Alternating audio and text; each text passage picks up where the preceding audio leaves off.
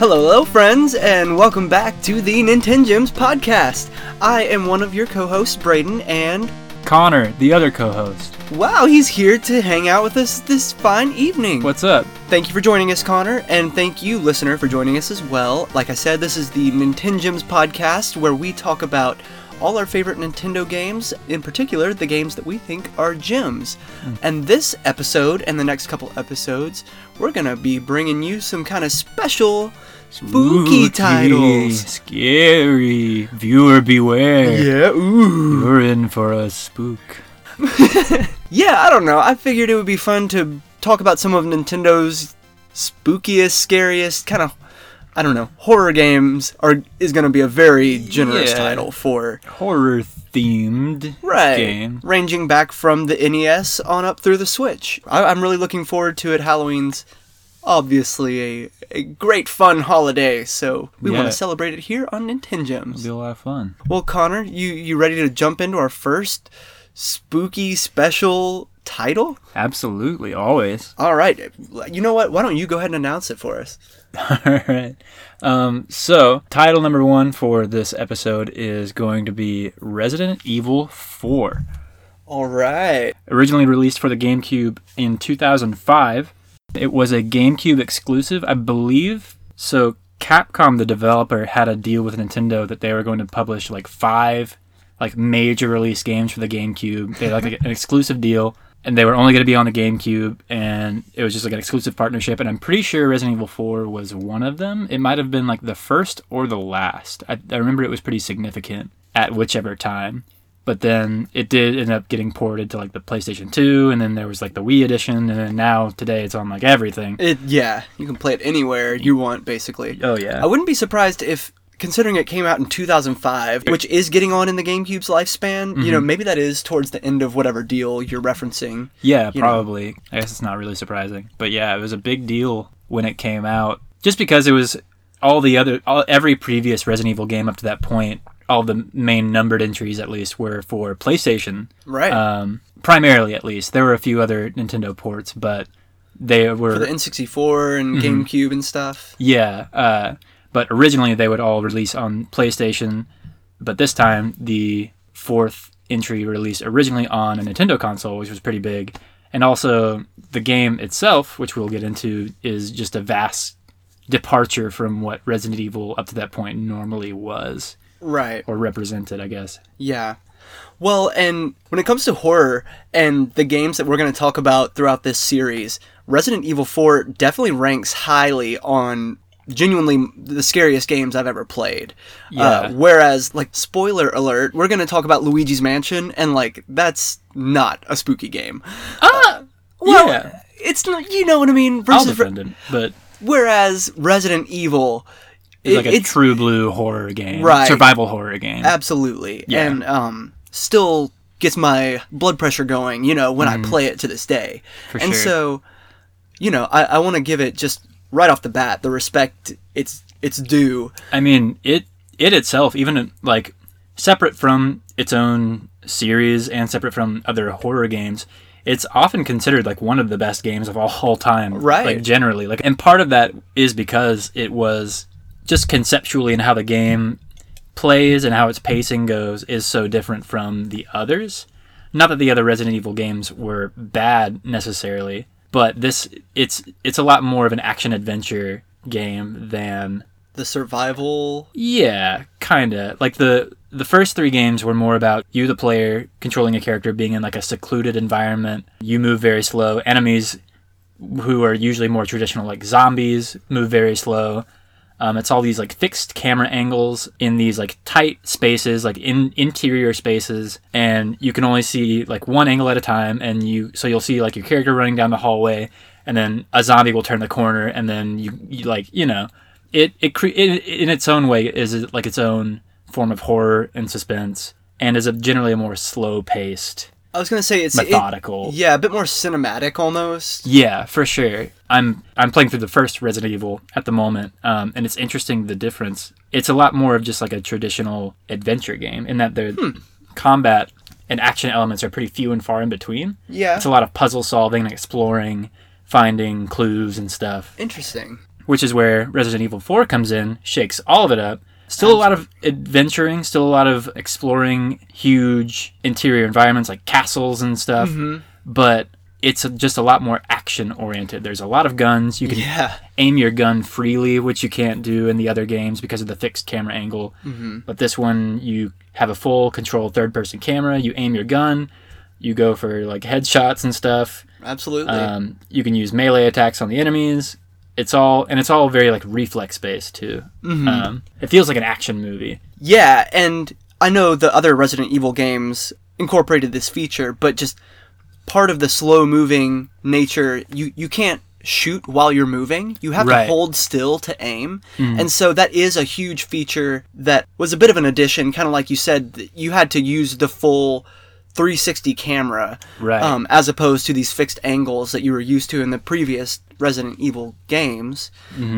That is, it's true. You can't shoot while moving in all of the games, which is a pretty big change compared to like traditional action games, right? Where you're like running and gunning and stuff. Absolutely. But even in Resident Evil 4, you can't shoot while moving, and so you have to stop. But you aim where your gun is going. You go for headshots, and enemies react to whatever body part you fire at, which is cool. You can shoot out their legs. You can go for the headshot, and their head explodes in a blade explosion. It really felt like it was maxing out the GameCube at the time as well. Just the GameCube at its finest, strongest, and obviously, it's not anywhere near today's scale, but they don't have to do a whole lot to it if they were going to upgrade it. It holds up, I'd say. Like for a GameCube game especially, it's pretty gorgeous. But it's also extremely disgusting and grimy. Yeah. Like all the environments are dark, dank, gritty, muddy. Yeah, later in the game, there's laboratory environments that are ruined, and like there's just fluids and icky stuff all over the walls. Yeah, and all the enemies are just so visceral in how they react to how you shoot them and how they attack you. Like it's all pretty lifelike and gritty for the time, and even still especially. But you're right, like as far as the art direction goes, I think it holds up pretty dang well. Like it wouldn't need too much of a visual update to keep up with today's standards. Sure. I can't know. I don't think I can really say the same for the story though. Oh my goodness. How it doesn't hold up super well. None of the, Resident Evil is not known for its, scientifically quite the opposite backed storyline, but yeah, I mean they do try to string the games together at least, which is kind of the biggest problem in a way. At the time of this publishing, there are currently 7 main numbered entries in the series, Resident Evil 1 through 7, but there are dozens of spin-offs, side games, movies, and movie tie-ins and such, and the story truly is just all over the place. Just betrayals and characters coming back to life, corporations, shadow corporations, vaccines and viruses, bioweapons, all over the place. And 4's story, it's hard to... Resident Evil 4 was the first Resident Evil game that I played. Sure. And it really is hard to track if you haven't played any of the others, even though in a way it's kind of like a refresh, like a reboot of the series, like in terms of gameplay and in terms of concept. It uses a lot of recurring characters from the series. Right. The protagonist, the player character, Leon Kennedy, is the protagonist from Resident Evil 2. And so he's, after the events of the second game, he's grizzled, he's no nonsense, he's matured, he knows what he's dealing with kind of now. But there are other characters that pop in and other characters that are referenced throughout the game. Right. And it can get pretty convoluted and confusing if you don't know exactly what the history is. Absolutely. And there's, I guess, not in the GameCube version, but in the preceding PlayStation version and the Wii version and every version afterward, aren't there kind of side stories that you can play as well? Yeah. For those secondary characters that do explain, a little bit about what's going on. Yeah. But it doesn't help much. Not really. The game is about Leon Kennedy is shipped to like undetermined European country. I think they say Spain. Like I think it is Yeah, it definitely is. Spain. Yeah. But just some remote town in Spain. It's not specific. Due to like some viral outbreak, and then through the course of the game, you find out it's like a bioweapon, which is classic Resident Evil. And there's this crazy like cult leader that is trying to infect the world, and so you stop him, and so on and so forth. Oh, he kidnapped the president's daughter. That's true, yes. The big thing is he kidnapped the president's daughter, which is mainly why Leon is going to rescue her. But generally, everybody's just kind of after the virus. Yeah. Like, after control of the biohazard virus to control everyone. It's really all you need to know, but yes, there's extra content that you unlock after you beat the game that are, like, side stories for all the characters that, like, show up mid-story to... It's Try and give you some context, but Yeah. it's not. Because in the main story, you'll be in the middle of whatever, and then this random character will show up and, like, stop Leon from what he's doing, and Leon's like, "You're this person, what are you doing here?" And you're like, "I've never..." And then they don't explain themselves. They never say... They don't even, like, say that they're after the virus or anything. They're just like, You'll "See you later." Yeah, right, exactly. And then... maybe they show up again. Sometimes they don't. It's really silly. Yeah. But it also plays itself pretty silly too. Like the dialogue itself is hammy, which is also pretty typical Resident Evil. Horrible like action star like one-liners. But you gotta love it. Also, it's just cheesy and goofy enough to like round out the genuine like thrill and fear and suspense of Absolutely. the moment-to-moment gameplay. You know? Yeah. I wish I could go back and play it for the first time, because knowing how the controls work so well now at this point, having played it, the dozen times that I have, it is an easier and less frightening game. But when, I was fumbling the controls and didn't know where I was going, like, it was so much scarier. Yeah. And so if you've never played this game, I would highly recommend it. And I don't know if I would say there's a bad platform to play it on, would you? I would even, like, the Wii, from what I recall, like, the motion controls were pretty cool. They were. Yes. I think it's interesting because I think generally most people think the Wii version makes it too easy because of that. Right. Like, because otherwise you're aiming with the control stick wherever you want to aim, and it's easy to miss your shots. But with the Wii remote, with the reticle, like, on the screen, you can be as accurate as you want.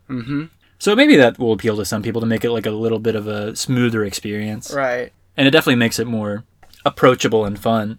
But yeah, I mean, it's pretty much for everything at this point. Including the Switch. There is a Resident Evil collection, which has 4, 5, and 6 on it.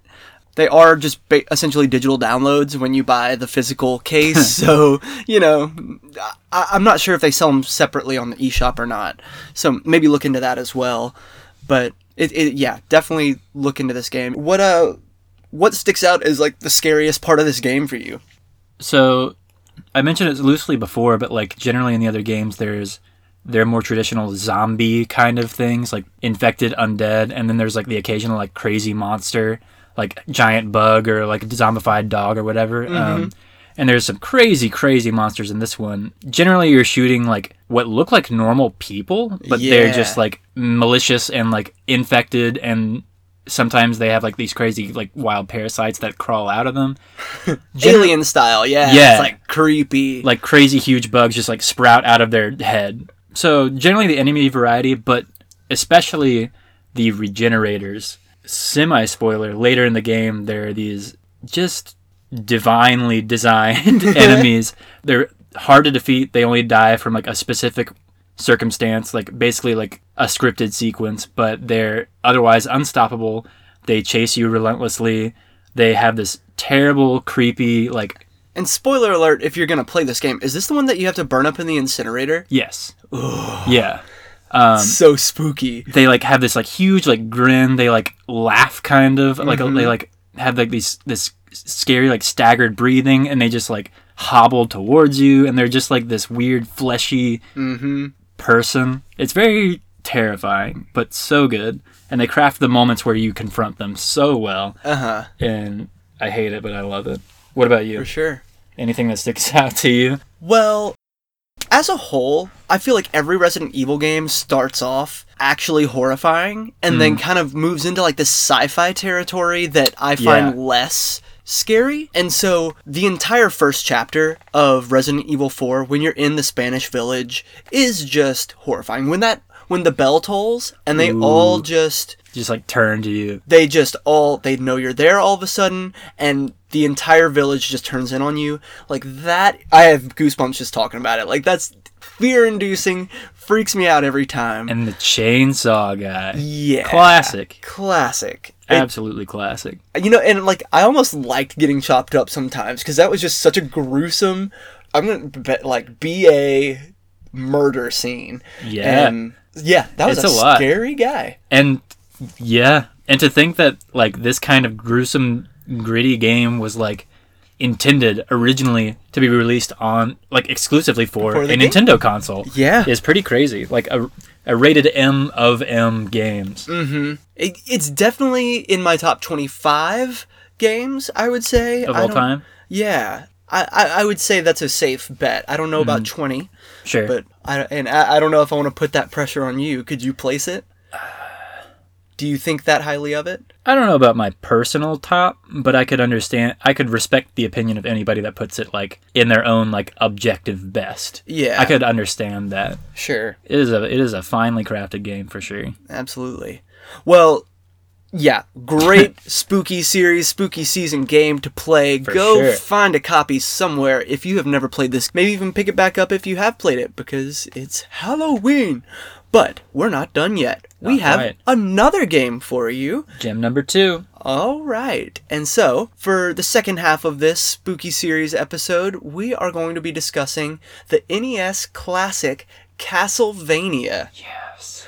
Which I you love have certainly heard of, you listeners at home. It spawned a very successful video game series. I believe the anime on Netflix has kind of revitalized the series a bit as well. Absolutely. Which is cool. I haven't personally seen the anime. It's pretty good. I've only seen the first season. Mm-hmm. I hear the second one is like a lot better. So interesting. But it definitely did like turn a lot of people onto the series or like the franchise as like a name. Yeah. But I mean, this game, we are talking about it for a reason because it certainly is the grandfather of a whole franchise, if not genre. You know, it's a brilliant platforming action. Yeah, it's I would call it an action platformer. Uh-huh. You know, it's not, I think of Mario when I think of like a platformer, like a pure platformer, but there's a lot of like action and combat and enemies and stuff in this one. It's kind of like the emphasis. Real utilization of weapons and different equipment that you'll acquire throughout the level. Yeah, it's pretty short. There's only like 6 or 7 like total stages, I guess you could say. I have been playing this game actually over the last 48 hours, and so I can confirm there are 6, they call them blocks, and they each have 3 stages within them. So essentially 18 stages across 6 different worlds, kind of. There's like 6 or 7 total like bosses, like boss fights, like sections, chapters, whatever you want to call it. Sure. But it is like wholly linear, which is worth noting because the sequel is actually extremely open. Castlevania 2 is like a kind of a proto open world game, but this one is stage by stage, linear action platformer. You have not a sword, not a shield, no guns. You actually use a whip called the Vampire Killer to best your enemies, to defeat Dracula's army. You play as a gentleman named Simon Belmont, who's like a Conan the Barbarian type figure who Count Dracula is like an entity that like spawns once every like 100 years or whatever, once every century, and his castle just like appears out of thin air in the full moonlight. And traditionally the family of Belmonts go and teach him what for, and Simon Belmont struts up to his front door of his castle and there you go. Next house. You're off. And that's it. That's all that's the only outset you need. Yeah, that really is at least for this, when this original game released, I went and looked through the manual. There is not much storyline going on here. It is basically Simon Belmont, the son of a different Belmont, is going to Castlevania to fight Dracula because it is the 100-year anniversary of his father killing. It's a special occasion. Yeah. It's like a birthday. And so, it's nothing deep. Simon's Quest, the second game in the Castlevania series, does elaborate on this story a little bit more, but it is interesting, I'll say, just because, right after Resident Evil, because there are, just like Resident Evil, there are dozens and dozens of Castlevania games now, sequels and spin-offs and side games, and the story is about as convoluted. The Belmonts are still going. There's still generations of Belmonts fighting Dracula for, different reasons. One of the major games in the series, you play as Dracula's son, Alucard, and have to defeat Dracula for whatever reason. What game is that? Symphony of the Night. Okay, yeah. For the PS1. But, yeah, the story is still going, as it were. It gets rebooted sometimes. The Netflix series is kind of like a hard reboot. Is that right? Tells its own story. But, yeah, generally across the board, it's always going to be the Belmonts versus Dracula, fighting all kinds of, crazy Halloween monsters. In this game, the original Castlevania, the bosses include Frankenstein's monster and Igor, a Medusa head, some mummies, Death himself, the Grim Reaper, is a boss. But not even the last boss. And he's not even the final boss. He is the penultimate boss, which Dracula is stronger than Death, I guess. Sure. Yeah, apparently. Why not? And you're fighting fishmen and ghosts along werewolves, the way. zombies, bats. Yeah. It's very haunted house, classic kind of Halloween, just ghosts and goblins type monsters that you're fighting along the way. Very classic horror film, B-movie horror film villains. Which is a lot of fun, though. Yeah. Especially considering they hadn't fleshed out the story yet, and so it was allowed to be cheesy and just, whatever, Medusa's head lives in Dracula's castle, sure. It's funny, I know you haven't beaten the game yet. No. But in the end game credits after you beat the game, they list all the different monsters, special thanks to... Do they really? Yeah, they're Frankenstein as monster. That's funny. No, I didn't... I have not seen that yet. It's really cute, but it's freaking hard, dude. Yes. It is ridiculously difficult. It is absurdly hard. But it is fairly it's challenging in a fair way. Yes. So I am legitimately playing this on the NES. We have the cartridge, and that's the form that I've been playing it in, so no save states or anything. It is generous in that when you complete one of those 6 worlds that we were kind of discussing, it'll let you continue from the start of that world. And so if you lose all your lives, you aren't going back to stage 1-1, essentially. So it is nice. It's not as punishing as Mario, per se. Well, yes, true, but there is no save function. Correct. So if you turn the game off, you do have to start from the beginning. It is nice when you lose all your lives, if you get a game over, you do get to start at the beginning of whatever world section you're on. But if you turn the game off, you're starting over completely. You have to play all blisteringly difficult levels that you've conquered already again to get back to where you are.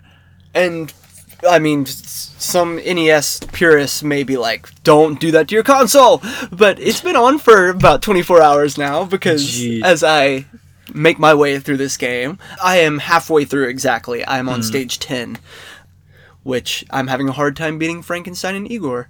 Yeah, that's usually the one that I end up getting stuck on. Not stuck on because I'm an epic pro gamer. Oh yeah. But the first I play retro roadblock. games and I'm really good at them. Yeah, I have beaten the game. I've beaten it with save states.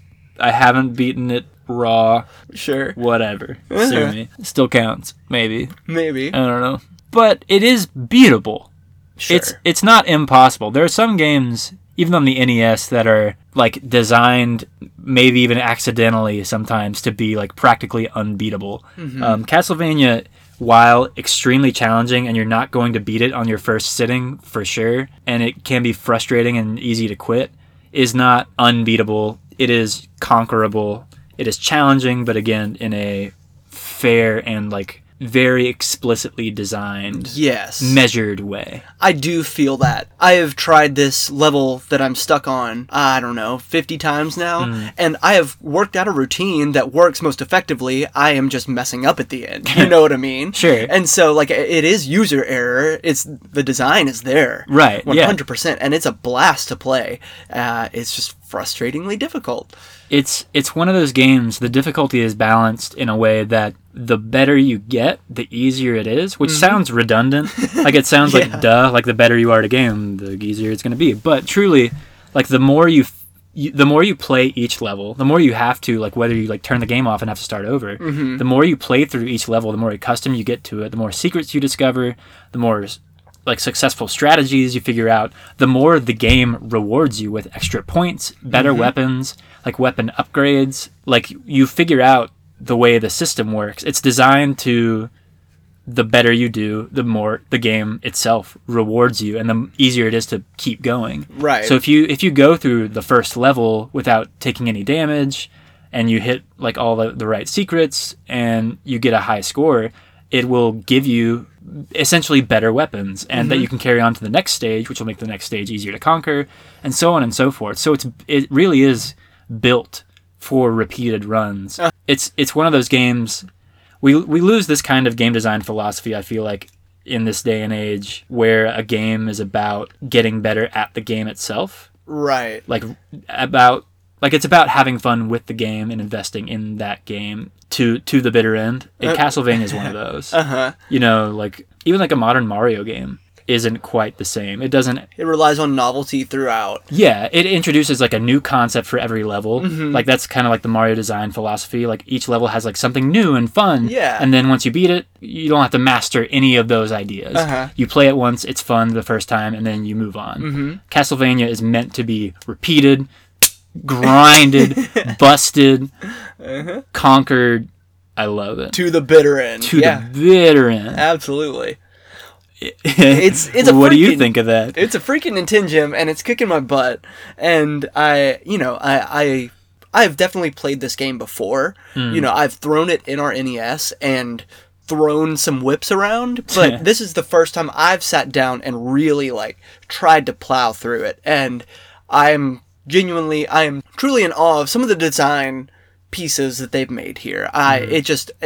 I can absolutely understand why this game has stood the test of time and spawned so many sequels. For sure. One last thing I want to talk about, though, is its relevance to Super Smash Bros. Ultimate and the beauty of the translation of this character. Right? Do you understand now? I absolutely do. I was so excited, so hyped when Simon was announced. And, like, like, you're right, like, the authenticity with which they implemented his character, authenticity to the original game. Right. Every one of his moves in Super Smash Bros. Ultimate is referencing a piece of equipment that you can find in this original game.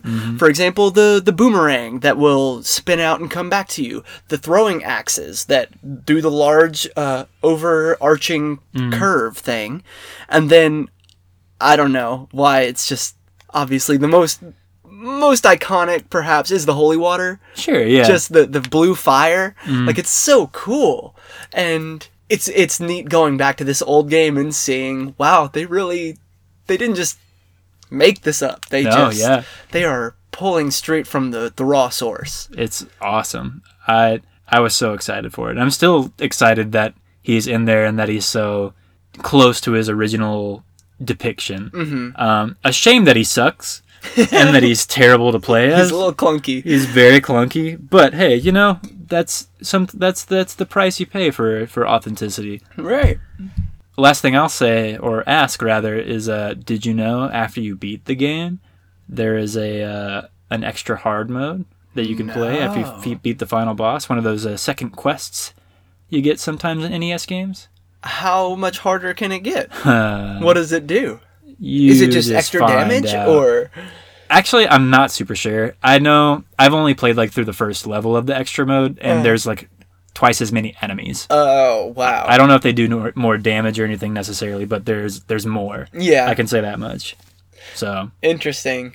No, I did not know that, actually. Have fun with that. when Some you of get the Spooky Series games we'll talk about in the next coming episodes do have new game pluses and things like there. that. True.